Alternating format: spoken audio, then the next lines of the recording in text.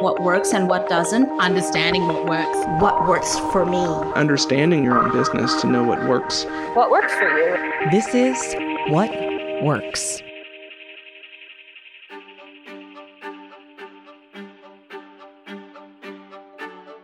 Sometimes it feels like I just can't slow down. I rush all day while I work, and then I rush to fit in a walk, make dinner, fold the laundry, run to the store. My internal pace is frenetic, but so is my external pace. I'm speeding around the house, bumping my hips into corners because I take them too fast. Sometimes Sean says to me, "Tara, slow down." I'm sure you experience something similar, or you have in the past. Rushed is perhaps the perfect word to describe life in the 21st century. But why are we so busy? Why do we end up compressing more work, more play, more family, more friends into the same amount of time we have each day? We can say that it's technology. We feel compelled to move at the pace of the software we use. Sure, that's part of it. We can say that it's our 21st century expectations. We're trying to have it all when all has come to mean so much. And yeah, that's part of it too. We might even say that our sense of busyness is due to the breakneck speed of the daily news, whether that's world events, domestic politics, Wall Street, or Silicon Valley. Definitely a contributing factor. But what if we're busy, so squeezed, because the system is designed to produce that result? What if the system works according to design? I'm Tara McMullin, and this is What Works, the show that explores how to navigate the 21st century economy with your humanity intact. Now, over the last 7 episodes, we've been exploring the intersection of time and money, inspired by Ben Franklin's aphorism, "Time is money." We've looked at how our conception of money is formed, how technology influences both time and money, and how our ideas of work have evolved over time. Today, I want to wrap things up by taking a closer look at busyness, and specifically how busyness often plays out in how we build our businesses or slash careers, a challenge I call the squeeze. If you've ever felt like, despite all your best efforts, your business revenue has stagnated somewhere you don't want it to be, and you just can't work any harder to get ahead, you've felt the squeeze. Honestly, I don't know any business owner who hasn't, and I know plenty of business owners that find themselves in a perpetual state of being squeezed by their businesses, ebbing and flowing through states of excitement, growth, stagnation, and exhaustion. Why does this happen? Why do we squeeze our work and our lives in pursuit of greater returns or more stability? There are some surface-level answers to these questions: technology, media, expectations. But those answers don't address why making adjustments to how we interact with those factors doesn't actually lead to feeling less squeezed. The economist John Maynard Keynes put it this way: we've been trained too long to strive and not to enjoy. One form that training has taken is the regular reminder that time is money. And so we strive to squeeze as much money-making work into our days as possible. We hustle and manage our time so that every minute is filled with something productive, and that something is done as efficiently as possible. We live in the accumulated results of over 200 years of industrialization, technological revolution, financialization, and for-profit data mining. Busyness is the unsurprising result of constant optimization. Fast and efficient are the guiding values of that optimization. But what if, just maybe, we chose different values to optimize for? How would your relationship to time, tasks, and money shift? How would your needs evolve? Keynes also draws a distinction between the two different kinds of needs we work to fill. As he sees it, there are the genuine needs of life, and the way I read it, these needs can include comforts beyond subsistence. And then there are the needs that arise because we want more than others have. We want to feel like we're rising up the social order. It's these so-called needs that are insatiable, that keep us striving to accumulate more and more. In this, I hear echoes of a question that writer and activist Adrienne Maree Brown asks: are you satisfiable? To me, this means not only having enough, but the practice of satisfaction itself, the slow, deep breath of gratitude and pleasure. Do you know that you are enough, that you do enough? Or are you always looking for more proof? I know how I answer those questions, and my answers are not great. I also heard this echoed by novelist Margaret Atwood on the Ezra Klein Show last week. She said that researchers in both neuroscience and social psychology are increasingly finding that happiness is tied to our perception of whether we're better off than others around us. Now, I think it's really tempting to take on a kind of moral fatalism as we consider what makes striving for more such a bellwether of happiness and satisfaction. Is this just how we're wired? Maybe this is just the way it is. Maybe insatiable ambition is good for me. But to do this ignores another aspect of our psychology, our deep and abiding love of incentives. And the incentives that keep us striving rather than enjoying are many. A couple of months ago, I was exchanging text messages with Kate Strathman, and we were both celebrating the big decisions that we've made and how we're doing business now. We were both playfully disgusted with ourselves. Kate said, "Why didn't we figure this out sooner?" And I responded, "I have no idea. Just want to shout from the rooftop, make bigger deals. Stop trying to make tiny clients, tiny offers, tiny audiences happen. Just sell bigger stuff to fewer people and relax." Bigger deals, fewer customers. It really is the key. Now, this does not mean that I think everyone should start working one-on-one as a coach or consultant. I don't, and Kate doesn't either. What I'm really trying to say is that squeezing in more and more, whether we're talking labor hours, customers, or offers, is always going to lead to more stress, not less. The squeeze is not a ticket to greater happiness or satisfaction. It's not even a ticket to earning more. Yet few of us can ignore the siren song of the squeeze. So again, I ask, why? Before I try to answer that question, let's take a look at precisely how the squeeze so often plays out in a small business.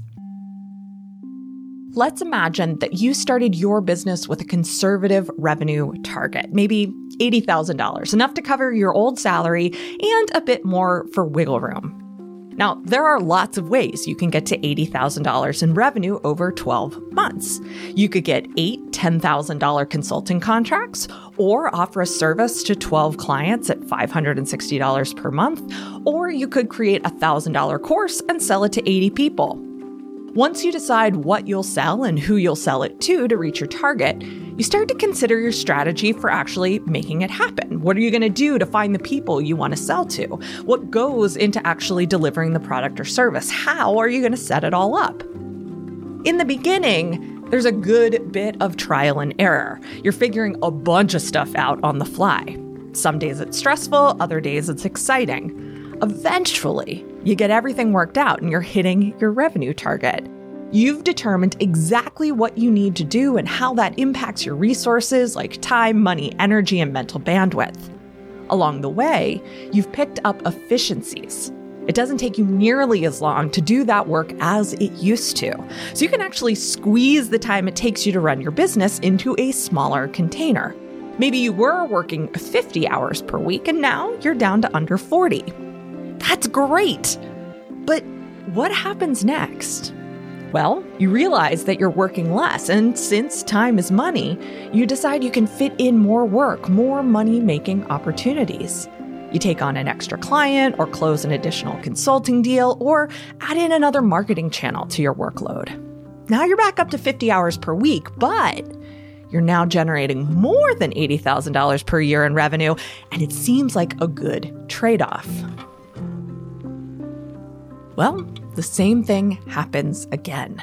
Over time, you pick up a few more efficiencies, a little more leverage, and it doesn't take you 50 hours a week anymore. You're back down to under 40, making more money than you originally hoped for, and seeing lots of potential for future growth. So what do? It might seem like the obvious choice would be to take the money and run away with the extra time. That's the dream, right? But that's not what most people do. Most people squeeze in even more work in the hopes of generating even more revenue. And each time we realize greater efficiency and the rush to squeeze in more work to take advantage of that idle time, we're intensifying the labor of each hour. Think of it this way. Each hour you have is like a balloon. When you blow into the balloon, it starts to fill up. The pressure builds inside the balloon as you literally compress more and more air molecules into the container of latex. At first, the balloon stretches and accommodates all those new air molecules easily. But if you keep blowing, the latex starts to reach its capacity for stretching. As the pressure inside the balloon continues to increase, the likelihood that the structural integrity of the balloon will fail goes up. Eventually, you try to squeeze in one too many air molecules, and the balloon is no more. The intensity of the pressure inside the balloon just got to be too much.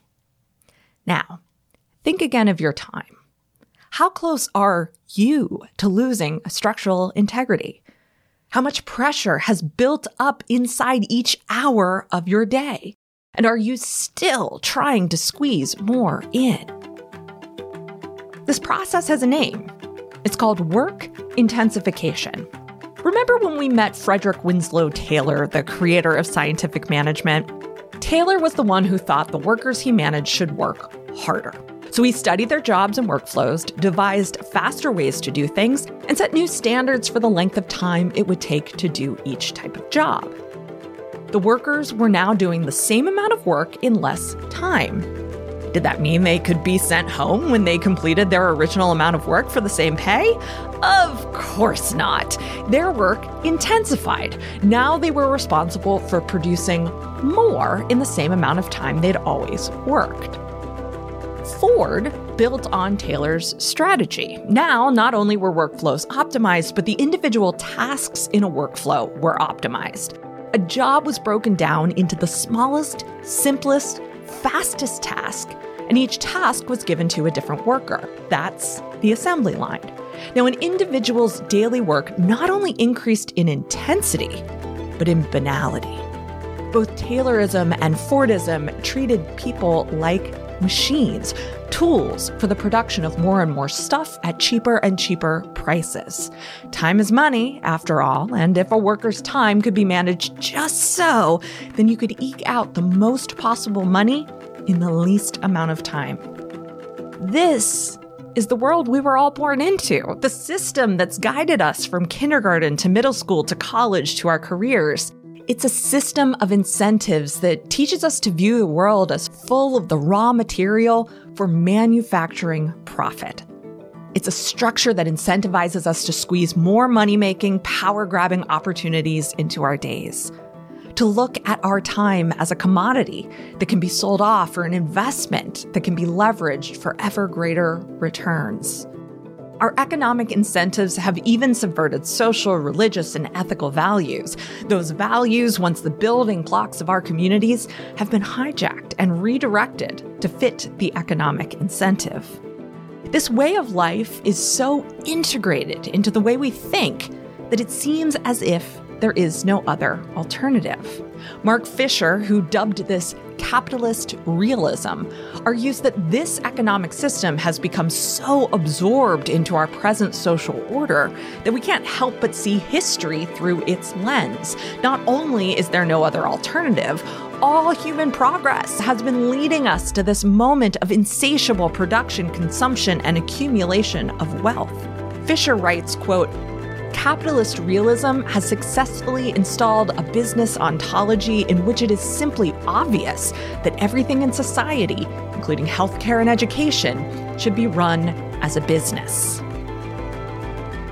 Now, this extends to every aspect of our lives, so that even when we're working for ourselves, ostensibly making decisions about how we run our businesses based on our own values, we self-manage ourselves until we can't bear the pressure anymore. Fisher continues, quote, What we are dealing with now is a deeper, far more pervasive sense of exhaustion, of cultural and political sterility. We succumb to the exhaustion not by finding ways to rest, but by resigning ourselves to the way the world is. We continue to squeeze more into our businesses and lives because that seems to be the only way to make it all work. Earlier, I mentioned that one way to escape the squeeze is by making bigger deals, selling to fewer customers at higher prices. That can take shape in all sorts of ways. You might structure your coaching business so that you only work in 10-month packages. Or maybe you have an agency that only works with the kind of clientele that sees the value of your work and has the budget to pay a high monthly fee. Or maybe it means that you work with organizations instead of individuals so that you can still reach lots of people, but only worry about closing deals with a few key players each year. There are plenty of ways to de-intensify your workload without sacrificing revenue, but you have to be willing to push back against the incentives baked into our economy. When you hit your target, you have to be willing to accept working less as you gain efficiency instead of rushing to fill those empty hours with more work. Now, I almost want to say it's easier said than done, but I don't actually believe that. I believe this is an easy choice to make. You just have to know that that's the goal you're working toward. You have to realize that the choice is even available because everything in our culture is designed to hide that choice from us. Now, to figure out why opting for less work is so challenging, I went back to Max Weber's Protestant Ethic and the Spirit of Capitalism. Weber distinguishes capitalism from what he calls economic traditionalism.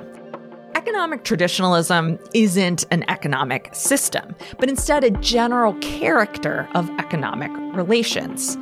Economic traditionalism is characterized by basic structures which allow people to meet their traditional needs. That might mean subsistence farming, local trade economies, or even early free markets.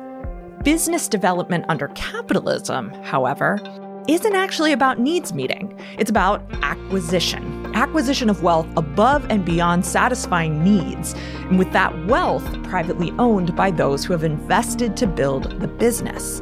And also acquisition of stuff, since consumption keeps the machine running. Now, Weber points to the individual entrepreneur, who is not a capitalist per se, but also not a person employed by a capitalist. The entrepreneur invests in raw material of one sort or another, owns the means of producing their product or service, and brings the product or service to market. They recoup their costs, meet their own needs, and hold on to any profit that's generated. The whole endeavor is a sort of closed loop. Weber says it's hard to argue that this kind of business isn't capitalist, or at least made more accessible through capitalist economic and political structures. But he says that it has a traditionalistic character. Sound familiar? It should. If you're running a business of one or a few, doing freelance work, or putting together a slash career, this describes your business to a T.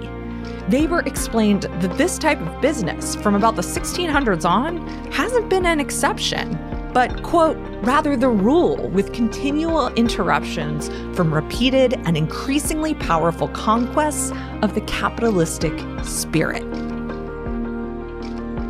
Increasingly powerful conquests of the capitalistic spirit. That seems to me to be the answer to the question of why we aren't satisfied with simple business models that generate more than enough with very little work time.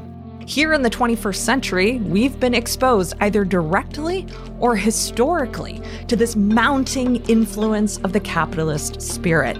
The potential for massive wealth accumulation seems so tantalizingly close that going for anything less is settling. The conquests of the capitalist spirit haven't been merely in the industrial or political realms. They extend into our education, our businesses, and even our families. We've forgotten the goal of satisfaction, and instead we strive for superiority, even at great cost to ourselves, our families, and our communities. We allow dissatisfaction to guide our production, consumption, and accumulation of wealth. There was a time, Weber notes, when workers recognized the power of doing the same work in less time. Because they were being paid for the work they got done, workers happily went home early with the same pay for the job. But employers, they saw this as the opportunity for more work to be done for the same pay. They changed the way work was compensated so that it was an exchange of time rather than of value. And we live the consequences of this innovation every day. Social theorist Barbara Adam puts it this way, quote, "When time is money, then any unused time is money lost. This means any time that machinery is not running is money lost. Any time that paid workers are not productive is money lost. Any time that shops are not open is money lost in terms of potential sales and opportunities. When this approach to time is combined with the assumption that time is a neutral, decontextualized resource, the logical conclusion is a move towards the 24-hour society where people are servicing machines and working productively night and day so as to use the facilities to their full capacity, and where shops are open around the clock every day of the week throughout the year so as not to miss out on any potential business opportunity."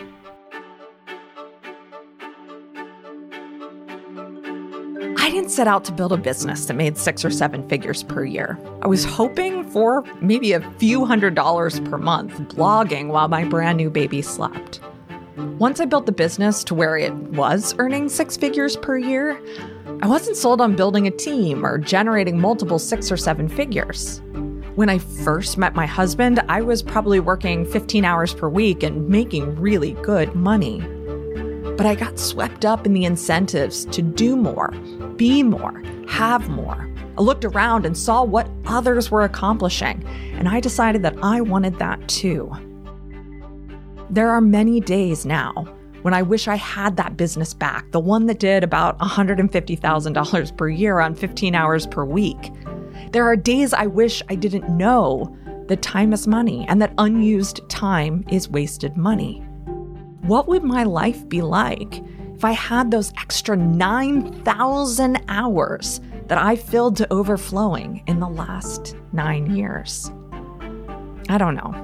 I don't dwell on it, and I'm glad I've gotten to experience the things I have in the last decade. It allows me to do what I do today. Without having built what I built, I wouldn't be able to see the system the way I see it today.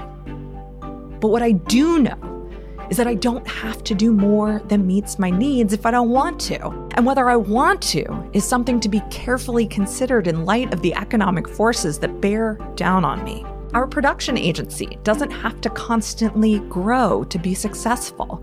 We can enjoy the extra time we have instead of squeezing more and more work into our limited capacity.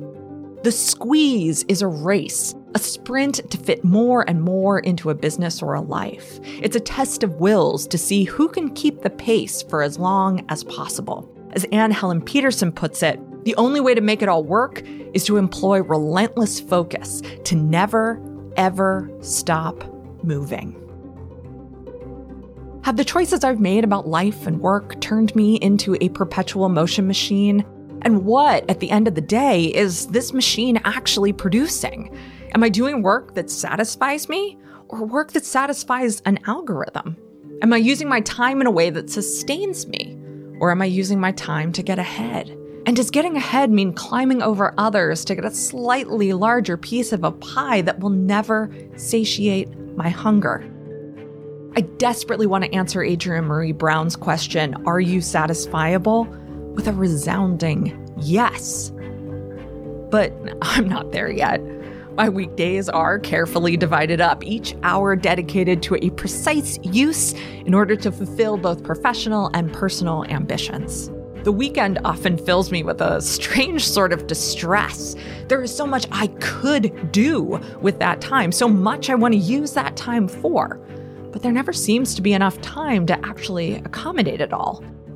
I think some of this is just life, of course, the growing realization as I creep into middle age that there won't be enough time for everything. I'll have to continue to squeeze in as much as I can to experience even half of it, or I have to make choices about what I care about most so that I don't lose the beauty of the experience in all the squeezing. It feels like the choice is to either squeeze it in or else it gets squeezed out.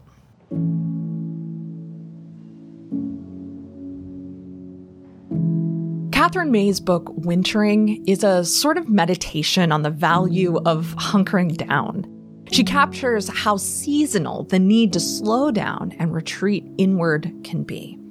She writes, "I used to think that these were wasted days, but now I realize that's the point. Beautiful things happen in the wasted time, the time you're not scheduling social media posts or answering emails or reading very important books or planning your next launch. Sure, sometimes those beautiful things are ideas, but healing, rest, savoring, those are beautiful too." I think my biggest takeaway from this deep dive into the intersection of time and money has been that time is not a thing to be used. Time is something to be experienced. I lose connection with that experience when I'm trying to squeeze more and more into a decontextualized block of time. When I know that time isn't something to be used, I can let go of the idea that unused time is wasted money. I can recognize that the potential of any hour isn't how many tasks I can cram into it, but instead, satisfaction. May puts it this way, quote, "I didn't feel that the two should be in conflict, achieving your potential and not being completely miserable. Happiness is the greatest skill we'll ever learn. It is not a part of ourselves that should be hived off into a dark corner, the shameful territory of the willfully naive." What else could time be, if not money? What if time is happiness? What if time is care? What if time is intimacy? I don't think happiness, care, or intimacy are susceptible to the squeeze. They don't operate at frenetic paces. They aren't easily compressed into smaller containers. When those values become the real incentive, it's hard to keep pushing yourself to do more and more.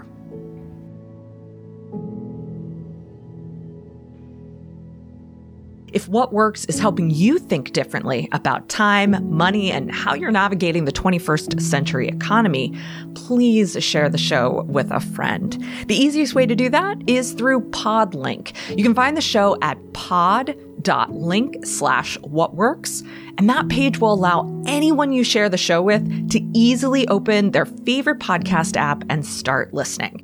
That's pod.link/whatworks. What Works is produced by Yellow House Media. Our production coordinator is Lou Blazer. Our production assistant is Emily Kilduff. This episode was edited by me, Tara McMullen, and Marty Seafeld.